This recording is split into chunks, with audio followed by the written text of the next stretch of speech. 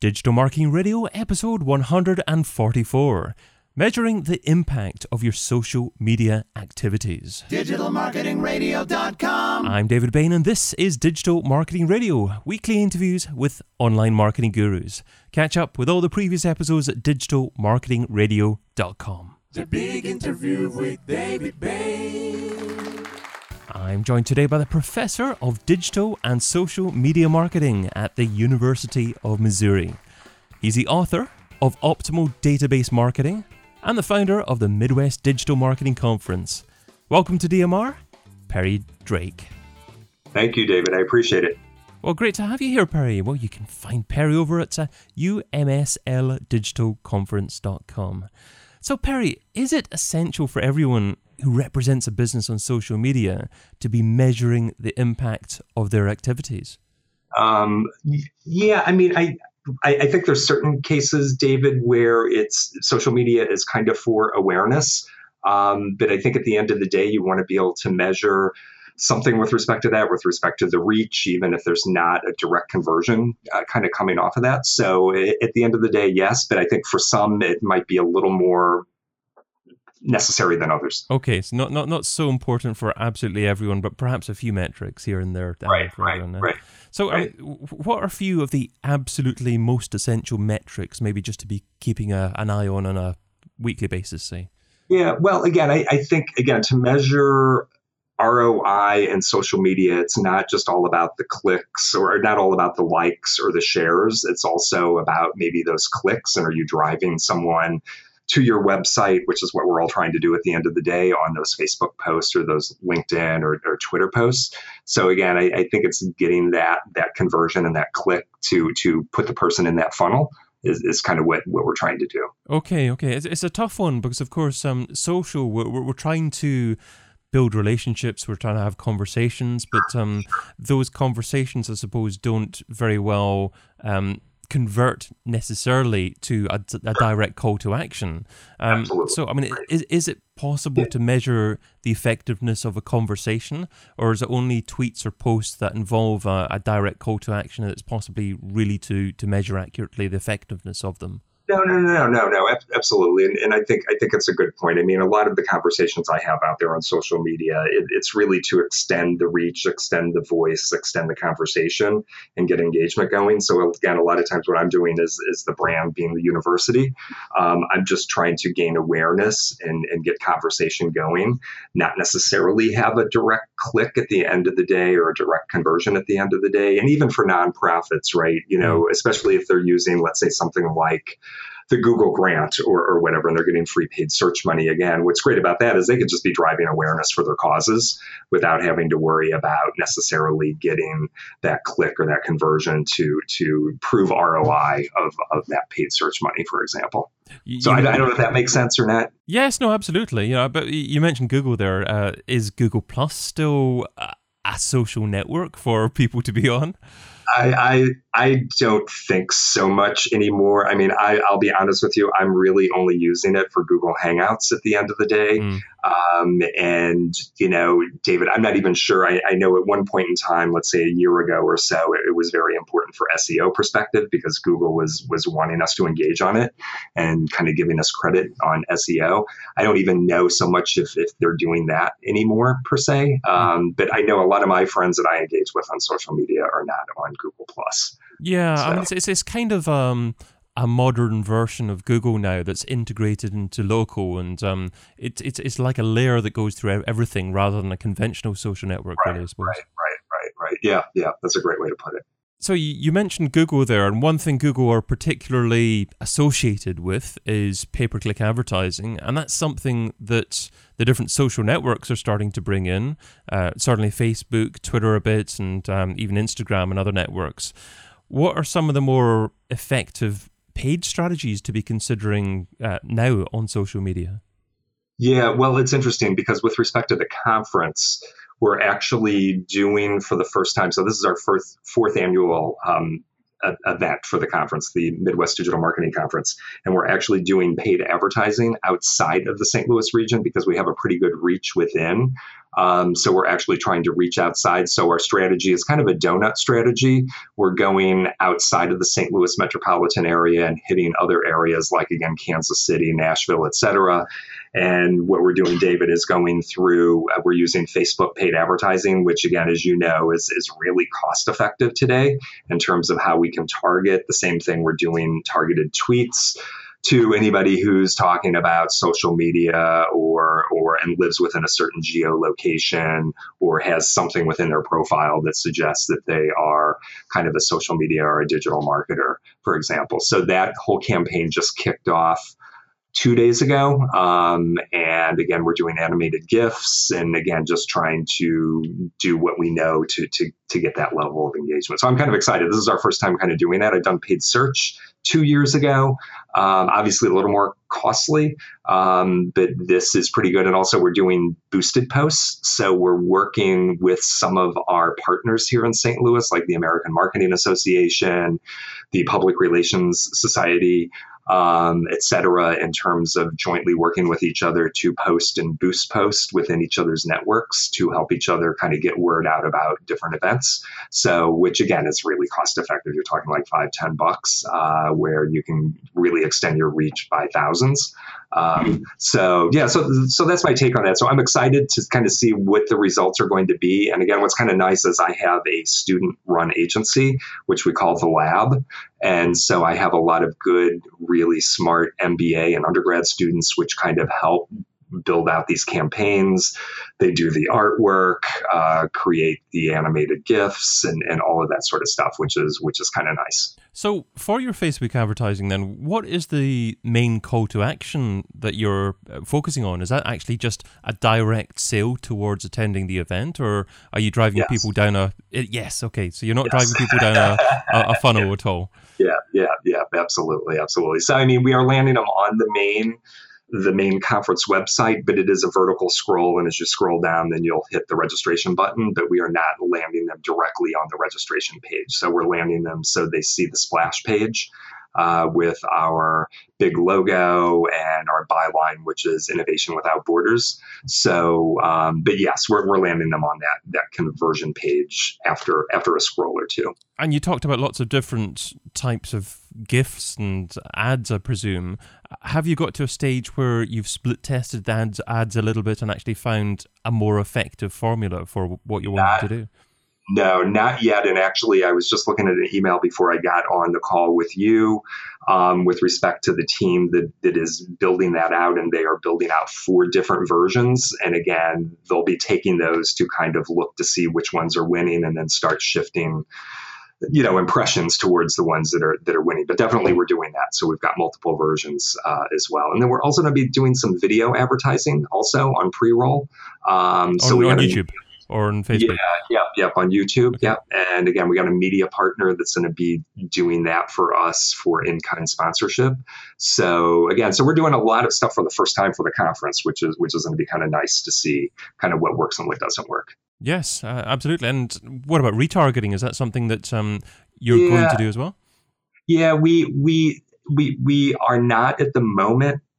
3 years ago, I did that, and I think I kind of made a mistake 3 years ago because I did not set frequency capping, and I was just chasing people around right and left, and they just could not get away from my logo, which I think was okay to a certain extent. But some people were kind of funnily giving me a rough time about it. But again, I think if you do that, you definitely have to set the frequency capping so you're not abusing, the individuals. Okay. So, you talk about Facebook quite a bit there.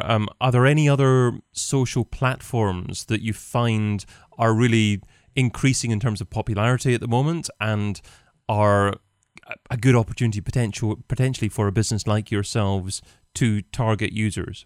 Yeah, I think for again, the campus and my conference and things along those lines, I definitely think the main social medias are Facebook, Twitter, LinkedIn to a certain extent because you've got the professional individual and groups there. So we do just some posts and some sharing of posts on there. So I'm not doing any paid advertising. So there I'm just trying to get my earned advertising on LinkedIn because it's a little too expensive for me in terms of their minimum.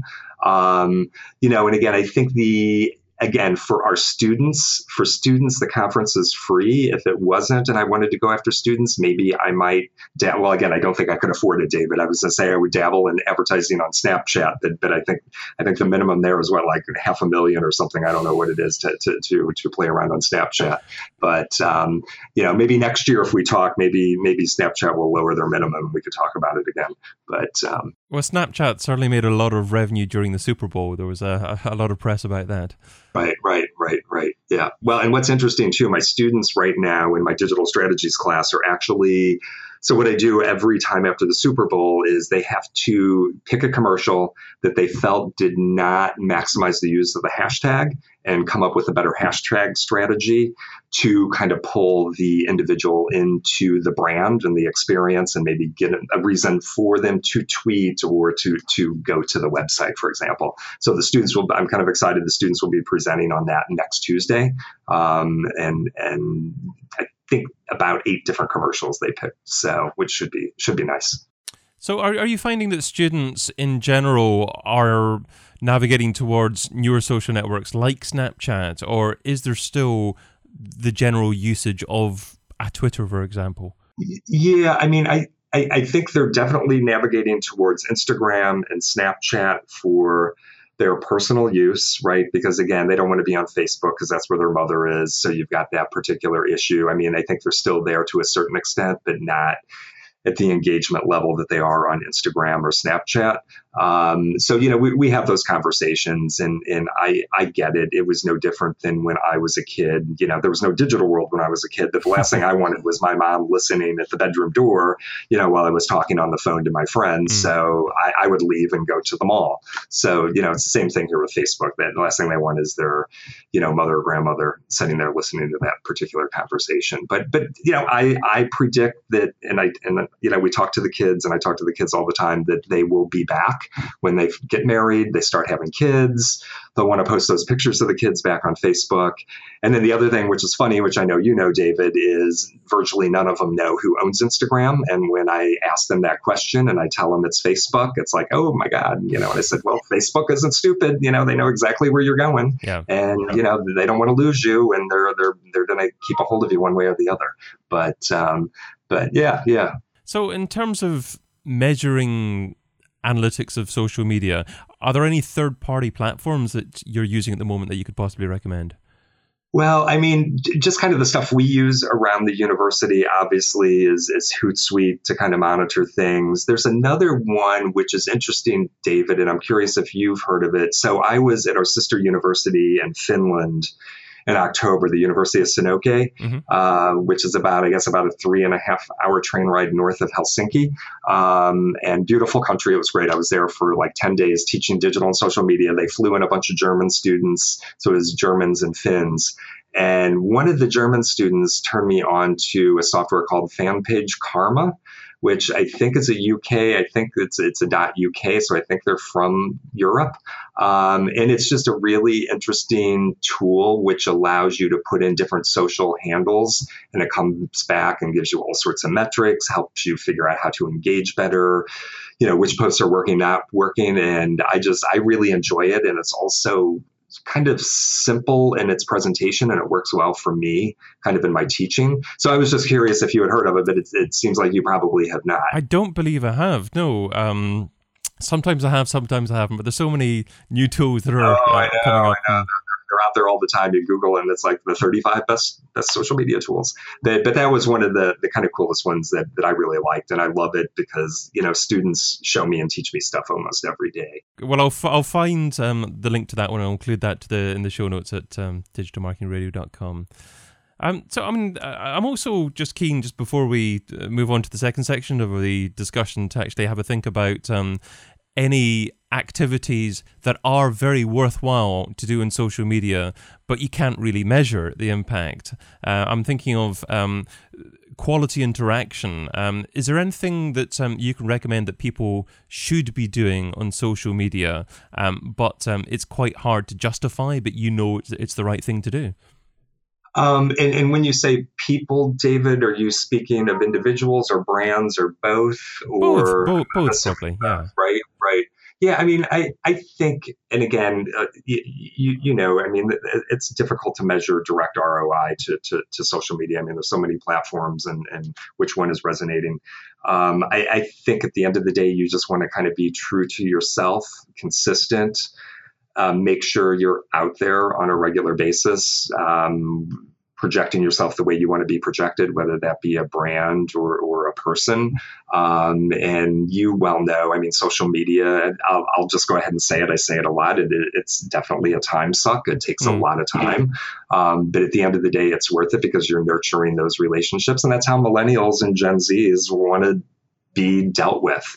I'm actually I'm finishing up my PhD. I'll have my PhD hopefully done by December. And my dissertation is actually on how universities engage with students. Now, I'm not talking faculty, but it's how universities engage or don't engage with students, because universities are kind of afraid. They shy away from having those two-way conversations because they don't know what might transpire. And then I think they get concerned with legal issues and things along those lines. So, so I'm kind of heavily getting into that in the moment. And, I personally feel like a university should be nurturing that relationship, thinking of the longer term alumni relationship that might develop and what rewards might come from there. So, but, and you can imagine, I mean, universities are very siloed and it's hard for them to kind of work in that sort of environment. But just kind of throwing that out there that I'm kind of right in the middle of like investigating a lot of this stuff. Yes, so it's an intriguing place to be, I'm sure. Certainly lots of big organizations and universities, I would imagine, could learn a lot from students in terms of how they actually use social media, because generally students are using it to interact effectively with their friends and colleagues, and they don't have any intention to market or use it as a marketing tool. They're simply using it as a communications tool. And as soon as marketers jump on these networks, to a certain degree, they spoil things a little bit because they have intentions, they have end in mind about what they want to achieve. And it's not really about that. No, absolutely. And I mean, I had just read something and I actually was putting it in my paper that, I mean, the millennials, that they want to co-create the content. They want to be co-producers with the brands or the entities and kind of be right there. To your point, not be pushed messages, but be a part of the development of. Yeah. Okay, well, great. We'll segue into the second section of our discussion. So that focuses more on your thoughts on where digital marketing's been and where it's heading. But just before we do that, I'd just like to say a big thank you to Christopher Peters. Christopher actually sent me a lovely email saying, I just wanted to get in touch to say thanks for changing my commute forever. I've been looking for something like this for a long time. Keep up the good work. Well, Chris, receiving messages like that make it all worthwhile. So thank you too. And thanks for taking the time to get in touch. But let's move on to software I couldn't live without. So, Perry, what software do you currently use in your business that if someone took away from you, it would significantly impact your marketing success?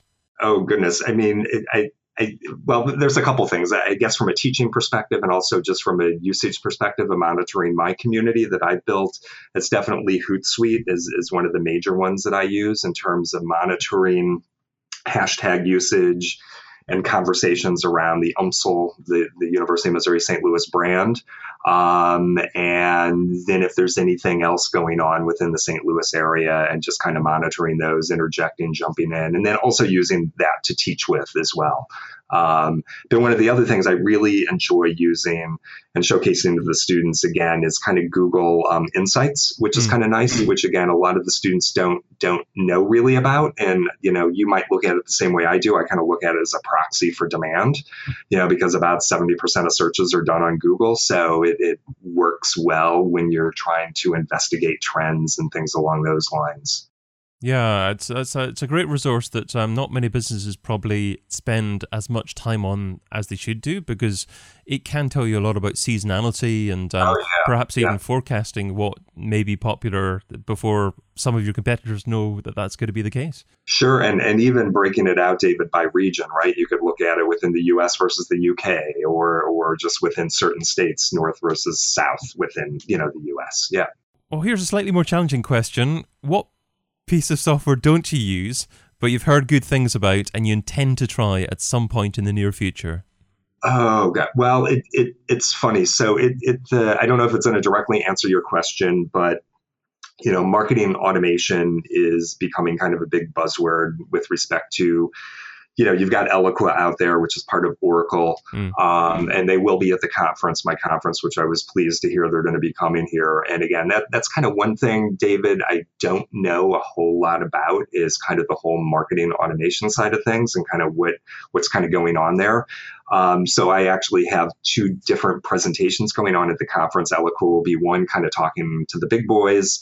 And then we've got Hatchbuck, which is a smaller, they deal kind of with a niche market of small to medium-sized businesses. And Don Breckenridge is actually a startup here in St. Louis who started those. And he'll be kind of talking about that to the smaller sort of business owners in terms of building out that blueprint. So I had just talked to him on the phone, literally probably about 30 minutes before I got on the call with you, just telling him I'm kind of anxious because he's probably going to be one of the only presentations I'm going to go sit in on because I just feel like I don't know exactly what's going on in that particular world. And I want to understand it a little better. I kind of get it, but don't know the nuts and bolts of it per se. Yes, and there's so much functionality that's been added onto these tools even in the last 6 months or so. I quite like the look of how ActiveCampaign has evolved over the last couple of years. They used to be just a traditional email marketing software, but now they're very much marketing automation. And also Autopilot HQ as well. They're a great tool that's actually backed by Salesforce, but they're very much budget end of things and focused on small business. So and what tool is that, David? That's HQ? Autopilot. AutoPilotHQ.com is the Okay. Because I'm talking with Salesforce tomorrow because they're going to be at the conference as well. But they really wanted to talk to academics because St. Louis is pretty heavy in universities. Yeah. So they really wanted to be in the academic track and again, talk about what we were talking about before, how universities can get better at engaging with students and kind of using their platform to kind of do that. But yeah. I mean, it depends what type of person from Salesforce you're talking from. They may not even have heard of Autopilot HQ because I believe they're only investors in there. I mean, Salesforce's main marketing automation tool is Pardo. So that's the brand that they offer for bigger businesses. But there's so much out there, obviously. Oh yeah, God, yeah. But moving on to... I wish I would have. So I'd like you to look back on the very first day that you're involved in trying to market a business online. What didn't you do so well? What do you wish that you would have done differently? Oh, God. Wow. The first time I marketed a business online. Wow, that's a tough question, David. If I just think about what I did, I'll just talk about when I first came to St. Louis and I was trying to market everything I was doing here, which was my digital marketing programming, the conference, things along those lines. I mean, I think I understood the power of influencers and influencer marketing, and probably even more so today. And probably would have spent a little more time in really spending maybe a little bit of money and kind of digging in and finding those influencers to really help me spread the word even quicker. I mean, there's lots of strong influencer networks now, which again is kind of a topic we're going to talk about at the conference as well, because I think it's something that's not talked about that much. So I hopefully that's an okay answer. But that's a long-term approach though, isn't it? I mean, it's not really possible to build relationships with influencers quickly. Well, I guess yes and no. I guess it depends on if you're going to buy the influencer or build the relationship with the influencer, right? So, I mean, I think when I first came back to St. Louis, I was building the relationships because, again, I was away for 28 years, so I didn't know anybody. So for me, it was really kind of finding the influencers in the space, friending them, getting them to see me, know me, understand who I am, being transparent and building the relationship. So yes, I think in that sense, it's a longer term, as opposed to maybe going to a bloggers network and finding those that are really influential in your space and working out some sort of business relationship where they're doing posts or tweeting kind of on your behalf, more kind of more the paid model in terms of that. Okay. Yeah. Well, let's move on to The This or That Round. So this is the quick response round. 10 quick questions, just 2 rules. Try not to think about the answer too much, and you're only allowed to say the word both on one occasion. Ready to go? Well, you're making me nervous. We'll give it a go. Email or Twitter? Email. Audio or video? Video. Affiliates or display advertising? I'll say neither. Ooh. Okay, Facebook or Google Plus? Facebook. Online press releases or one-on-one relations? One-on-one relations. Paid search or SEO? I'll say both. Email contact form or telephone number? What was it again, David? Email contact form or telephone number? They both have their purpose, but I can only say both once. I'll say email contact form. Website or app? Well, it's going to app, so I'll say app. Social subscriber or email subscriber? I will say email subscriber. And local marketing or global marketing? I'll say local. So I think that was my first ever neither. I just don't care for either anyway. Affiliates or display. So you don't, have you done affiliates in the past and had a bad experience with it? I haven't. No. And probably I would probably say display, and hindsight is just neither turned me on that much. But that's fair enough. I mean, it's not possible to do every form of digital marketing. You kind of have to pick the method that's either most appropriate for you or the method that you prefer and try and become a specialist at that. Right. So now, is there a score that comes out, David, at the end of this? There's not, but I have asked 144 people exactly the same questions now, so I certainly should collate it and produce some sort of scientific results from that. Right. Absolutely. Hopefully I'll get around to that at some point. The $10,000 question. So if I was to give you $10,000 and you had to spend it over the next few days on a single thing to grow your business, what would you spend it on and how would you measure success? Wow. I think I would, I think I'm going to come back to influencer marketing. I think I would spend it to go after the influencers to help spread my word in the most, I'll just say, organically way possible.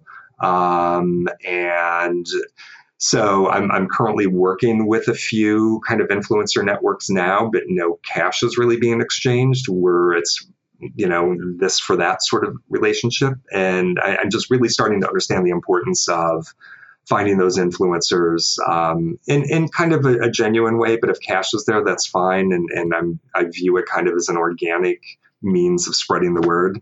If that makes sense. Does that make sense, David? Is the cash used to put it in their back pocket to... That is correct. Yes. Okay. My number one takeaway. Well, Perry, you've offered a lot of great advice in our conversation, but what's the number one takeaway? What's the single most important step that our listeners need to take away and implement in their businesses? I think it comes back to what we had said before, David. I think it's figure out who you are, what you are as a brand, what you stand for. I think it's be consistent in everything you do out there in social media.